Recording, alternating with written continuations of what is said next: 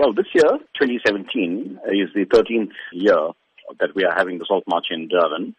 And it's quite exciting because it's on the beachfront and the weather's been perfect, as you know, of recent. So we're expecting a lot of people to come along.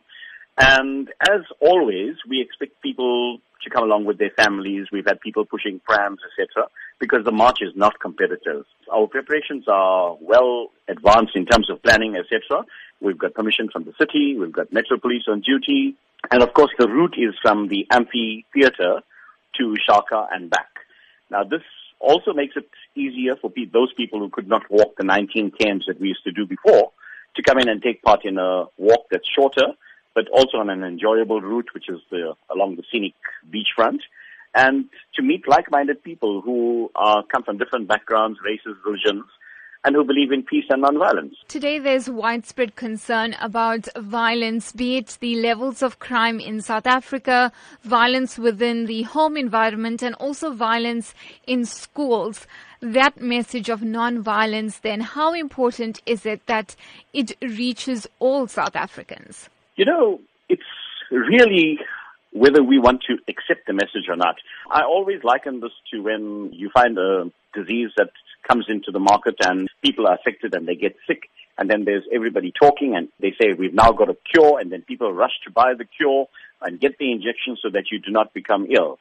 Now, violence is a disease, and the cure has been given to us by many leaders, from Nelson Mandela to Chief Albert Luthuli to Martin Luther King, and by Gandhi.